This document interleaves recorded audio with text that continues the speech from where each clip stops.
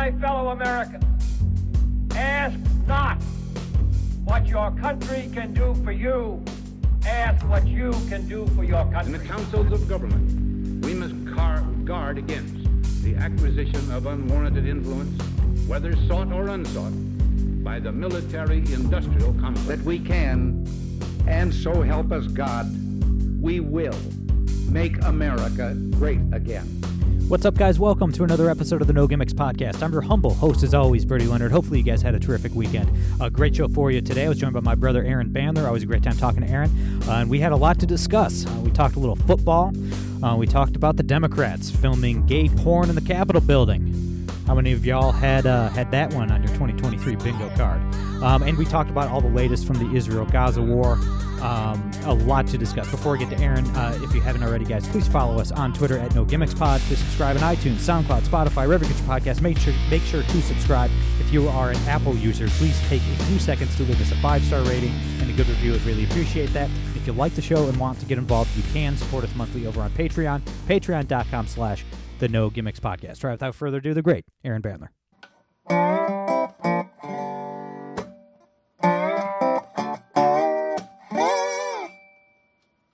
All right, guys, we're here with my brother, Aaron Bandler. Aaron, how you been, man? Well, these days, I'm day by day. How about you, sir? I hear that, my friend. We can start off the show with some positive news. It's me and you next week in the second week of the fantasy playoffs. It's gonna be a barn burner, brother. Well, I mean, if by barn burner you mean like your team's gonna torch mine, then sure. As we were discussing before the show, my team is just ravaged by injuries. I don't know. I mean, it's really the third year in a row where I'm just gonna get bounced in the first round after a bye because just too many injuries. I know that this time of year, everyone's dealing with injuries in their fantasy teams, but it just seems like my teams have always been hit the hardest. So, we'll see what happens. I mean, sometimes random people off the waiver wire can surprise you. So, we'll see. Wait, I think you beat me in the regular season, right? That's right. I did, but my team was a lot different back then, and so was yours. That's true. I started trading hard, man, mid-season. I just saw the writing on the wall. I was like, I got to do something about this. The bottom is falling out. I made a whole bunch of trades. And then, dude, I had to beat Brad Devlin, the defending champ, 2 weeks in a row to get here, and I did. That's miraculous. Well, I think what happened to him in part was that, he got Arthur Smith. He did. Because he was Bijan Robinson, and Arthur Smith just didn't play him yesterday for reasons that, it's kind of to Arthur Smith, why sometimes he just won't use Bijan for long stretches of time, and no one understands it. And so that was one of the reasons for Brad's for Brad's downfall yesterday. He got Arthur Smith hard, and then he also got Christian McCaffrey hard at the same time. Yep. I mean, it's just, because Bijan is his RB1, CMC's my RB1. Yeah. 41.7 points. Yeah, I mean, to it's hard to beat that. 0.4 points. Yeah. 0.4. Oof. That is, Yeah, that's pretty brutal. There's just no coming back from that. No. Dude, it's funny, man. I did 2 huge trades with Jeremy Frankel, and they totally worked out for me, but also they worked out for him too. We both helped each other create absolute juggernauts 2/3 the way through the season. It's just one of those rare occasions where trades just work out for both guys. I don't know, never seen anything like it. But we both won out. We did a couple huge trades and then both went on 5-game winning streaks. So I don't know, man. Sometimes everything just works out for you. Yeah, sometimes it happens. I mean, in my case, I make a couple of trades this year, and I think they've all backfired on me. So go figure. Many such cases. Yeah. Many such cases. I'll tell you what, before we jump into politics, man, my 49ers Super Bowl pick is holding up quite nicely. Yes, sir. Man, they dropped, 50 yesterday? Goodness. It close 45? to that. I think it was 45. Yeah, I mean, when this team is healthy, they just look unstoppable. Of course, they were down their top 2 defensive tackles yesterday. So, I mean, so that's why the run defense was kind of bad yesterday. And it just didn't matter because that offense when it's healthy, it's just an unstoppable machine. So, but this week the Niners play the Ravens. So, and you're going to be there. I will be there. Yes. Christmas Day. I'm excited. That's awesome. But they're going to need to be at full strength to beat that team because the Ravens look like they're the top they're the top team in the AFC. It could be a Super Bowl preview. Could be. Could so, be. And unfortunately, and then also we'll have interesting fantasy applications too, since you have CMC and Debo. So and that Ravens defense, it's not the Cardinals defense. So. Yeah. It's man. Yeah. I mean, your rooting interests in that game are going to be very unique. I mean, it's yes, obviously you'd rather have the Niners win, but like, you're going to be happy and sad basically no matter what happens either side of the ball. Man, the flip side of the Niners is the Pittsburgh Steelers. It's over. It's just sorry, buddy. It's never been so over than it's been right now at this very moment. Turns out you need a quarterback. That's you need one. Can't not going to win a lot of games without one. So Steeler Nation is man. They had a good 18-year run there, and who knows? I looked it up. Terry Bradshaw retired in 1982. Ben was drafted in 2004. So hopefully it doesn't take that long to get a quarterback, but sometimes, I mean, when you were a kid, man, the Niners had a lot of years where they were really bad. So you've seen how bad it can go, between Steve Young and the next guy, man. Sometimes it takes a long time. It really does. I mean, there are so many names that just bring back PTSD to the battle days, it's probably names that mean nothing to you, but like Tim Rattay, Ken Dorsey, and then more recently Blaine Gabbert. I mean, it's hard, man. It can take a long time to find that franchise quarterback. So, it's like when you have one, you really gotta cherish it while you can because you never know because you never know what's gonna happen. Yeah. Yep. Steelers fans on Twitter, man. It's I don't know, man. People get used to 18 years is a long time, so it's like. That's if you're a young person, that is the majority of your lifetime. So Steelers fans just don't remember. They do not remember what it's like to struggle.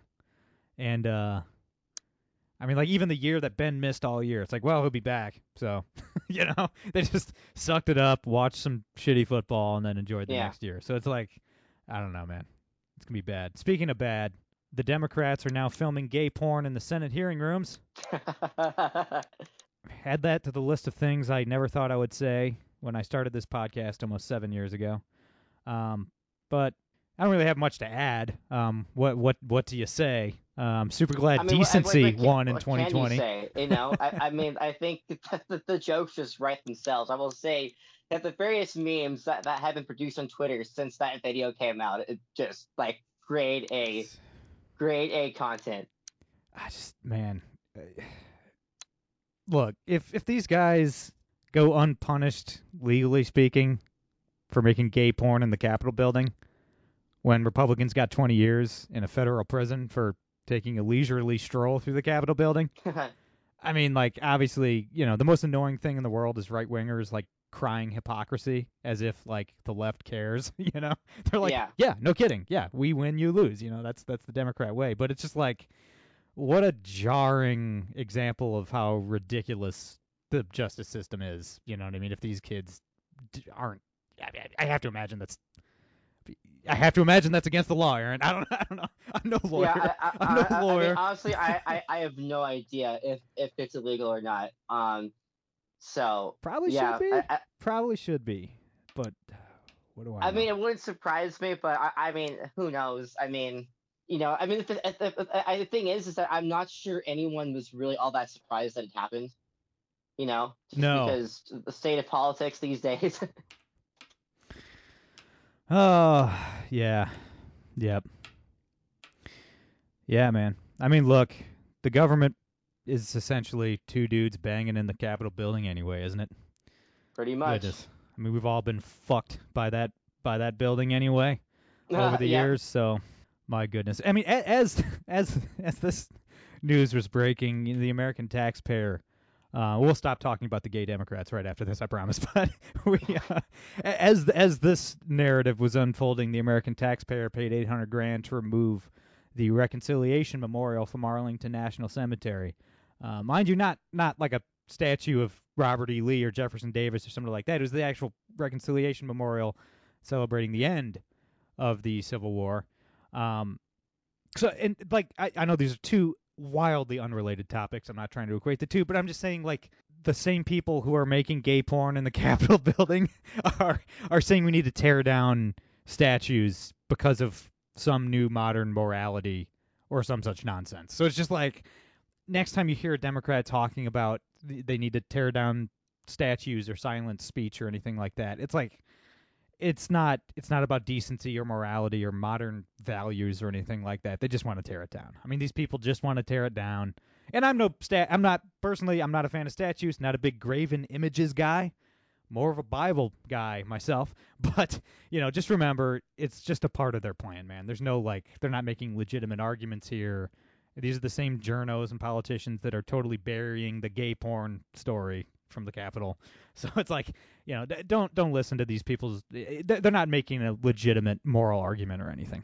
Oh, sure. And I've seen plenty of people tweet that the bigger issue is that the government has been screwing over the taxpayer for years. And a lot of those memes that have been produced since that video came out have been so a lot of them have been focused on the fact that that's like in many ways, the government has been screwing over the it's almost like a metaphor. It's almost like a metaphor for the government screwing over the American taxpayer. Yeah. And what you just mentioned there is the example you mentioned is just one of many examples over the years. I mean, where are we now? Like over $31 trillion in debt, and that's before you include unfunded liabilities. Yeah. I mean, this just like that is not going to end well for any of us in this country, for sure. No, absolutely not. One more thing, we got to get off this topic because I realize it doesn't matter. But yeah, it's just, I love, by love I mean hate, but I love the press so much in moments like this because the headlines, it's just the journalists. Look, if there are any corporate journalists listening, and I know there are not, but if this podcast stumbles into any of your eardrums, corporate journalists, you don't have to defend everything. You really don't. I promise you don't. I know you think you do because you feel like you're letting the capital P party down if you don't. But I promise you don't. These guys filmed gay porn and put it on the internet. Their faces are in the video. They admitted to it. And the kid was fired. Okay, so the headlines all weekend are like, Senate staffer who conservative outlets claim made gay porn in the Senate hearing. It's like, guys, it's what are we doing? You don't have to behave like this. You can just report it like normal. Like, you don't have to pretend to be okay with it. You don't have to pretend to support this behavior. It's just like, I don't know. This seems kind of like the most clear-cut issue in the history of the world. Like, I don't know why the press had to try to tie themselves into pretzels over gay porn being filmed in the Capitol building. Yeah, but of course, as you said, it's like that they have to support the party. So, yeah, I mean, look, I mean, as someone who I'm not a corporate journalist by any means, but I certainly understand how sometimes like you have to put the word alleged in articles to protect yourself legally. I'm not sure this is one of those cases. The reasons you stated. So. I mean, there are ways to write that neutrally, and have proper attribution without necessarily having to go through like without going through the word salad gymnastics of conservative outlets alleged. Like, I mean, the guy had LinkedIn post, he was fired. You could just say those things. It's not that hard. Dude, one more thing. I promise we'll change the subject after this. One more. The funniest, and he deleted the tweet. But this guy, Alex Brusewitz, who works for the Trump campaign. Oh, yeah. That was hilarious. He deleted the tweet. He deleted it. But he was like, the tweet, oh my gosh, I got to pull it up. But it was something along the lines of, I've watched the video at least 10 times. And all I got to say is the Democrats are sick and Trump has got to win in 2012. And it's like, dude, Why? Like, you can't, like, if you love Trump so much that you will admit to watching gay porn 10 times as a straight man, an allegedly straight man. My brother, you've taken some wrong turns in life. You just got to put the phone down. Don't, man, that is, oof. Unfortunately for him, the internet's forever. So that screenshot, Yeah, that's right. I think, is going to haunt him the rest of his life. I mean that is Alex Bruce definitely has a lot of cringeworthy tweets, but that I think is probably an all-timer. And remember that this guy is being paid $35,000 to promote Trump. So, Yeah. I mean, only the best people, right? Yeah, I hope he's getting paid more than that now to admit to watching gay porn, because that is just, I mean, 35 is a little light, bro, for that tweet. Yeah. Oh, man. All right. So let's talk about real things going on in the world that matter. Yeah. There's really no good way to transition from the last topic to the next one, but we'll just jump right in. These anti-Semitic demonstrations in major American cities are still happening all over the place. If you haven't noticed, it's because the press stopped covering it. It seems like 2-3 weeks ago, kind of everybody stopped talking about it. But a guy was arrested over the weekend for attacking Jews outside a synagogue in Georgetown. He was yelling, quote, "gas the Jews" at the time, which is funny because I thought this was all about Israel's government or something. But yeah, man, this stuff isn't going to stop anytime soon, is it? No, it's not. I mean, it feels like ever since the October 7th massacre happened, it's just unleashed, like it's opened a Pandora's box of anti-Semitism. And look, I mean, I've been covering this stuff for several years now, and I've always known that it's been on the rise for quite some time.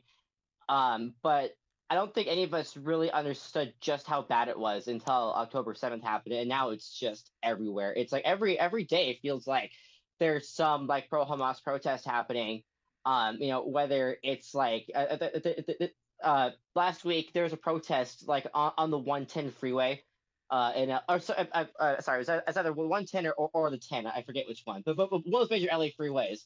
Some protesters were actually like on the freeways, like holding up traffic. There's another protest nearby LAX.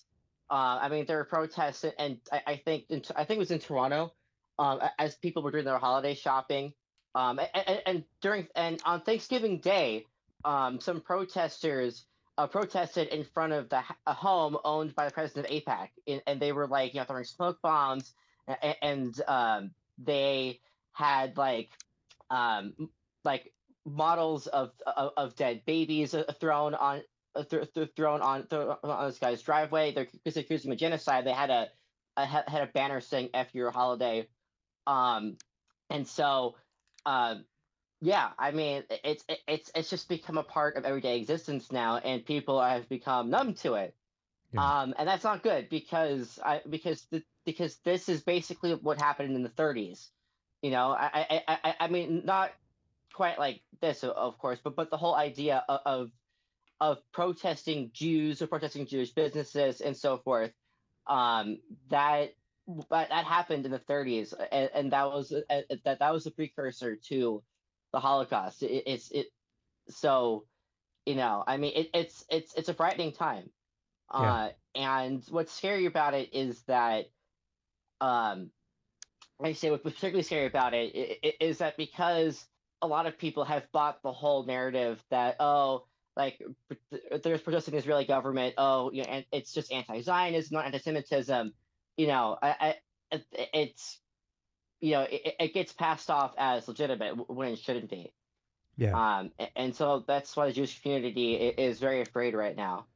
Yeah. Yeah, and I don't blame them.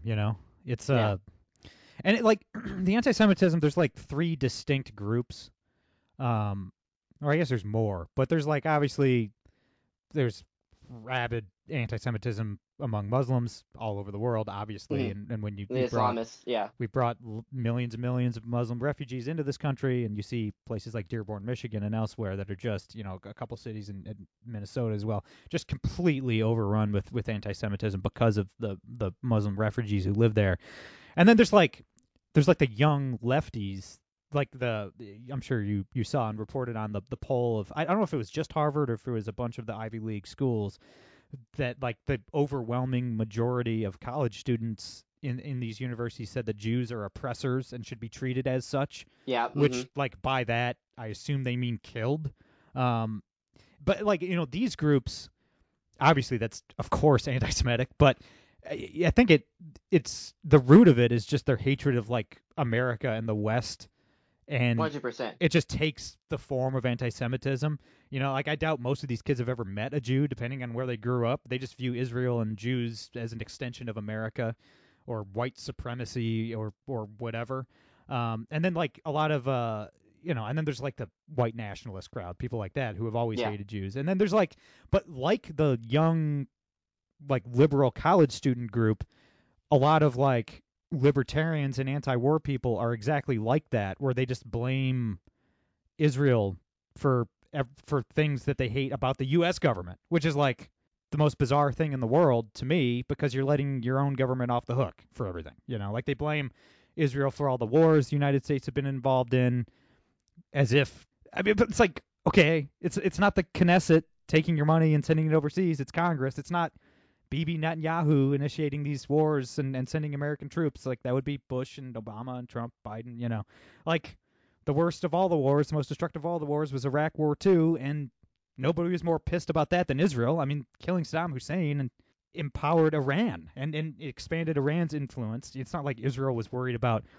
terrorism being funded by Iraq, So it's like, it's just this misplaced, like, if you want to protest the wars, go for it. I'm against these wars too, but why the heck are you blaming Israel? Yeah, I mean, that's like, it doesn't even, yes, they're their ally. Yes, we give them military aid and stuff like that. And if you want to talk about aid, talk about aid. But, like, it's just this misplaced blame. You should be blaming Washington, D.C. You know what I mean? Not the Israeli government. So it's like all these people, all these different groups are being anti-Semitic for a variety of different reasons.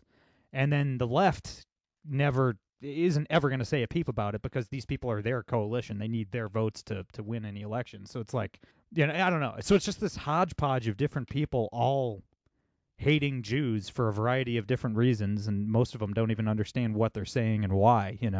It's sad, man, and it's scary. And I don't know. I don't know how long it's going to be like this. I assume these attacks and these protests are going to outlive the war itself by quite a bit. At this point, it sure seems like it. I mean, it seems like whenever war breaks out in the Middle East between Israel and Hamas, it seems like these protests always spring up. I mean, 2 years ago, I remember there was like a 2.5 week conflict between Israel and Hamas. That was our Operation Guardian of the Walls, I think. And we saw a lot of protests during those 2.5 weeks, and then then there's a ceasefire, and then they kind of died down. But this feels different because now because I think what happened with the massacre, I think the anti-Semites smelled blood in the water, and now they feel emboldened, and Israel is going to win this war, and they're going to eliminate Hamas. So that is going to happen. Any other outcome is not possible. It just isn't, because Israel is clearly outmanned now, has more manpower and more technology on their side than Hamas does. But also the fact that Israel's fighting for its survival too. But the thing is that it just feels like this time that even once Hamas is eliminated, like, the protests will continue, because I think at this point, like, the Pandora's box has been opened. So it's like you can't really put it, like, once that box is opened, you can't put it back in. Right. And so I think it's just going to keep continuing. And I think even when the war is over, like, the rallying cry of the anti-Semites right now is the accusation of genocide. I mean, it's the latest iteration of a blood libel. And I'm sure they will keep keep beating that drum even after the war is over. And to your point about how Democrats aren't going to do anything about it, just look at the fact that Rashida Tlaib, she was censured a while ago for saying "from the river to the sea, Palestine will be free." That is a call for genocide. And look at how many Democrats vote against that censure. I'm pretty sure only a handful joined the Republicans in censuring her in the House. And among the Democrats that didn't censure her were Democrats. I won't name any names, but among the Democrats that voted against the censure are Democrats who are thought to be allies of Israel and Jewish community, and some that are Jewish. So yeah, I mean, like, unfortunately, when it comes to the squad in the House, like, so many of the Democrats, but both houses of Congress, are just too afraid to criticize them, because they don't want to, because they don't want to endure the wrath of the progressive base, and that's a very serious problem. You know, the Republicans have usually been pretty good about taking action against anti-Semites in the party. Yeah. And for the Democrats, it's not the same. Yeah. Yeah, it's Steve King, was that his name? Yeah. That was kicked out of Congress. Yeah, the whole party endorsed his primary opponent, and yeah, they got him out of there. Yeah, it's exactly. So a couple things. Like, one, it seems like the American press, obviously aside from you guys, Jewish Journal, and a couple others, they haven't really been talking much about the actual war. It's more just like the reaction, to Israel and people attacking Israel and stuff like that. But it's like there's been a couple mass surrenders of Hamas fighters in the last 2 weeks in Gaza. I mean, Israel is destroying Hamas a lot quicker than a lot of people thought. So what is the latest on the ground from the actual war itself, which isn't really being discussed? Like, this isn't. It seems like all the coverage by American journalists is like, this is what Israel should do, or this is what Biden should say. You don't even hear about. It's like, okay, what's actually happening? Like, what is the status of the war itself? Yeah, well, and I would say also that a lot of times when the media covers these wars, these conflicts between Israel and Hamas and Palestinian terrorists, it's like they always talk about Israel, like you see a lot of coverage about Israel bombing Gaza and all the destruction, as if it just happened in the vacuum, and not, a response to, Hamas massacring 1,200 civilians, and taking, like, they were taking over 200 people hostage. And so, I mean, so the latest on the ground, there was that very tragic, very sad situation of the Israelis accidentally killing three hostages. Yep. And which is, I mean, it's really a terrible and sad thing. And I think the best explanation I saw in terms of why that happened came from a guy named Yair Rosenberg. I think he works for the Atlantic now. Who basically points out that Hamas, a lot of times they sometimes hide in civilian street clothes, and so sometimes it's hard to know, like, when you're in Gaza, like, who is a terrorist, who isn't. And so, as you get an idea of just how sinister and evil Hamas is, I read a report that in these tunnels sometimes they would put these dolls in there with bugged with recordings in Hebrew to make the Israeli soldiers think that they were actually hostages, when they're actually, like, they're actually a way to try and lure Israelis into a trap. So that's what the Israelis are dealing with in Gaza. And so, outside of that, as you said, that there have been a lot of mass surrenders happening. A lot of Hamas terrorists surrendering to Israel. That's always a very positive development, and hopefully more and more do so.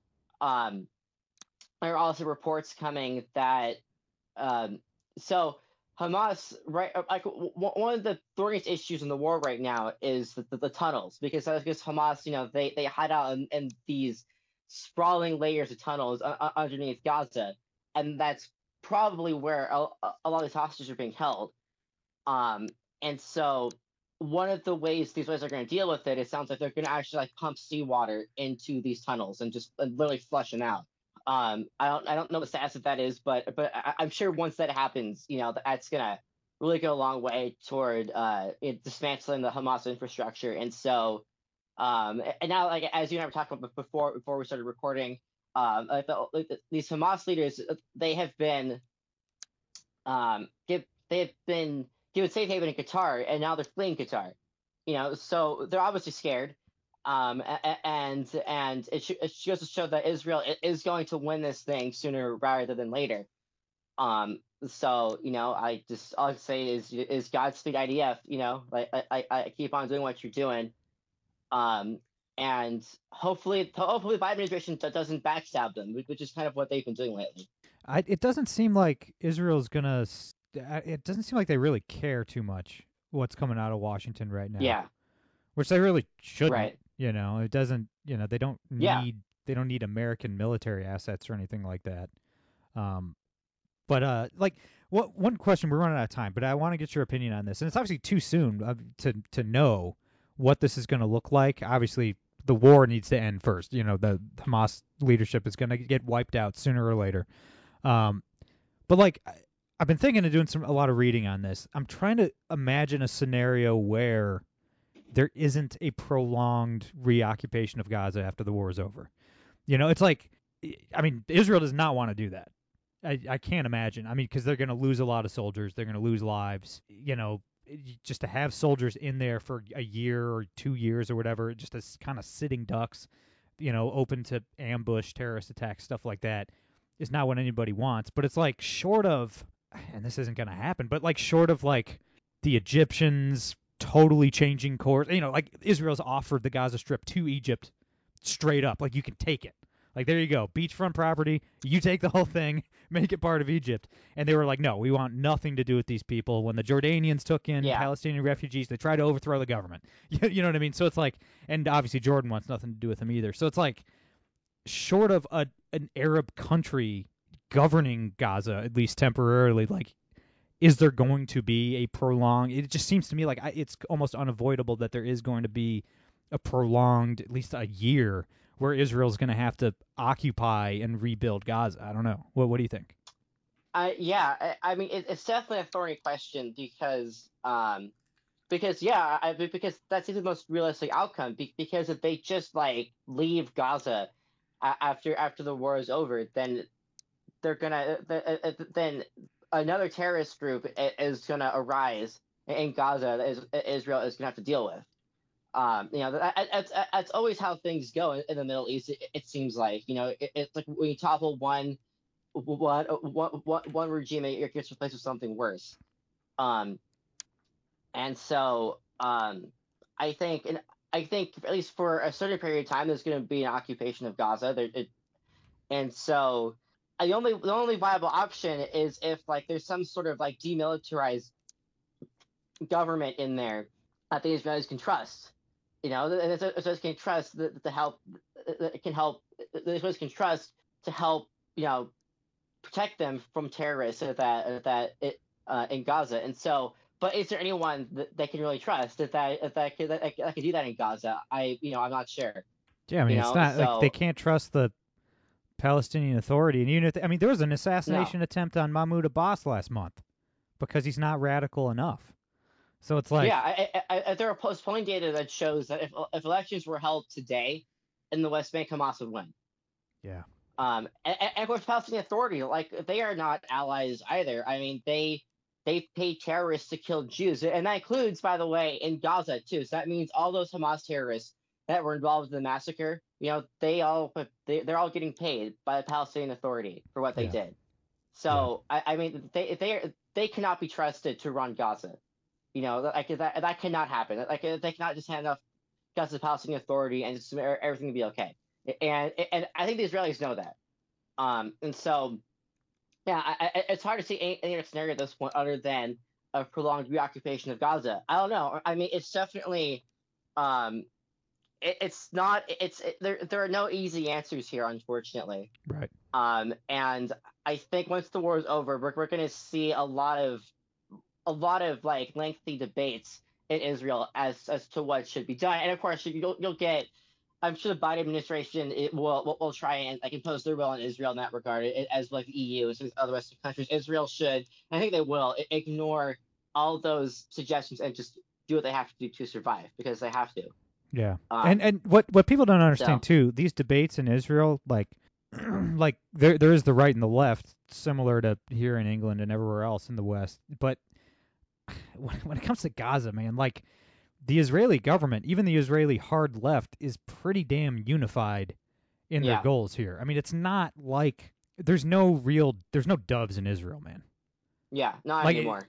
Aside from maybe the Arabs that are in the Knesset, but aside from that, I mean, it's just those people are gone. Like they're not even the left and the center and Bibi's party and the military and everybody. I mean, they're like completely unified in their goals in Gaza. So it's just like people in America just don't understand how political debates work in Israel in a country that has basically been in constant war for 75 years. Yeah, well, and even the leader of the main Arab party in the Knesset, like he condemned the Hamas massacre, and it sounds like he understands like what needs to happen in Gaza, for Israel to defend itself. And yeah, I mean the thing is that and the reason why like you don't see any really dovish Israeli politicians anymore is because in the 90s that there were the Oslo Accords.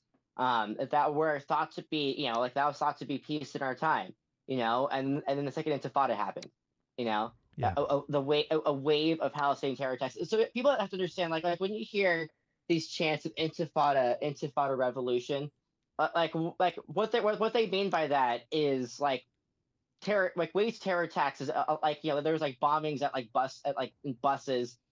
At pizzerias and stuff, I mean, it was a bloody wave of terror attacks for several years, the Second Intifada, until Israel built their security barrier in the West Bank, and then the terror attacks tapered off significantly.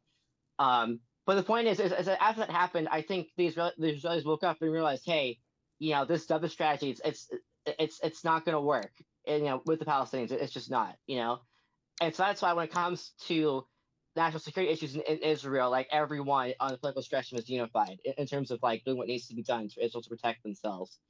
And that's what, and I think what we're seeing in terms of the political response right now in Israel is, it's reflective of that. I mean, there's a reason why there's an emergency unity government right now in Israel. Is because they're all unified in this war for their own survival, because they all understand that they need to be unified to survive as a nation. And to for people who don't really know much about Israel, try to think of it in American terms. I mean, like Benjamin Netanyahu is not popular. He has all these corruption charges against him, which are all bogus, by the way. But yeah, I don't know. I have no idea. I don't know anything about it. I'm not. Trust me, you're the expert, not me. So I'll take your word for it. But it's like, I mean, imagine. I mean, it's just hard. It's hard to equate anybody to like Biden and Trump because like they're just Biden's 1,000, Trump's a giant clown, and we live in clown world. So it's weird. It's weird to even think about it in American terms. But it's just like take it like a deeply unpopular president. And then have like the military, both Democrats and Republicans, and everybody completely unite behind that guy, all under the same banner, after the same goals. It's like it would be the most bizarre thing ever. It wasn't even like that after 9/11. Like it wasn't like George Bush was very popular, but it wasn't that. It wasn't quite the same. It wasn't to the same extent. So it's like it's hard for people here to understand, especially now, like how polarized the United States is now. It's just hard to understand that it's just not. You can't. Just nothing fits into like that nice, clean, like left versus right box that like say American journalists would like everything to fit into. It just doesn't work. That's just not how Israel works right now. No, it's not. And I think what Israel went through, for Israel only has 9 million people in it, and so what they went through on October 7th was the equivalent of like 9 or 10 9/11s. It's that level of a massacre, and so just to put it all in perspective. Right. And so, and I think, and the reason why Bibi is so unpopular right now, and so, I mean, the fact is that all year Bibi's been kind of a polarizing figure because his government, he has a coalition of what his critics would say are members are like far right extremists in the coalition. I think there's perhaps some truth to that, and so. But they've also been trying to put in like this controversial judicial reform all year, and there's been all these protests in Israel about it.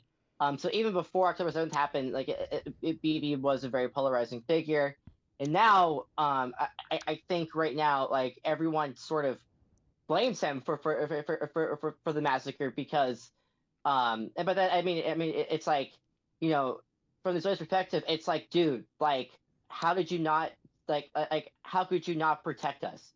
Because that's like the number one priority of any government, really, but especially in Israel, we're surrounded by people who want you dead. It's Yeah. like that is like you have to go all out of making sure people are safe, and Israel was caught off guard on October 7th, and it's like, well, like how could that happen? And I think people are still asking that question because like how could this happen? It's like how was this not even a possibility in your minds? Like how are you not even prepared for it? Yeah, I mean, so when the war's especially. over, Oh yeah, there's going to be a reckoning, I'm sure, when the war's there's over. going to be a major reckoning, and I think the best comparison is, in 1973, the Yom Kippur War, but like that was a surprise attack.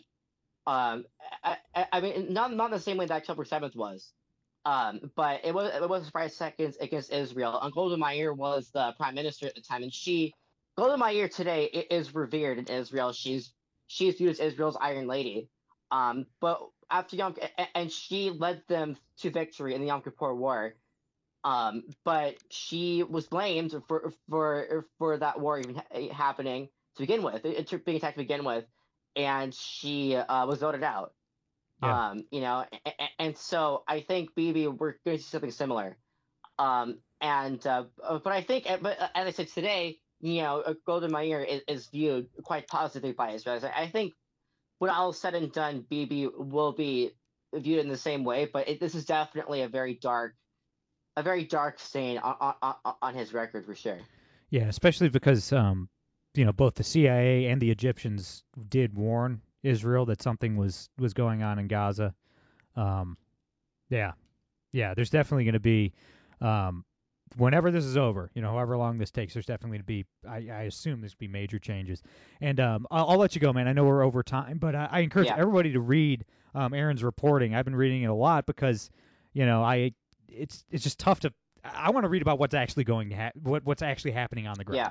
And there's so little of that. It's all commentary. It's all spin, and it's like I don't need any of that in my life. I want to actually get to the facts, figure out what's going on, and nobody better to follow than Aaron Bandler over on Twitter. Where can everybody read your stuff, follow you, all that good stuff?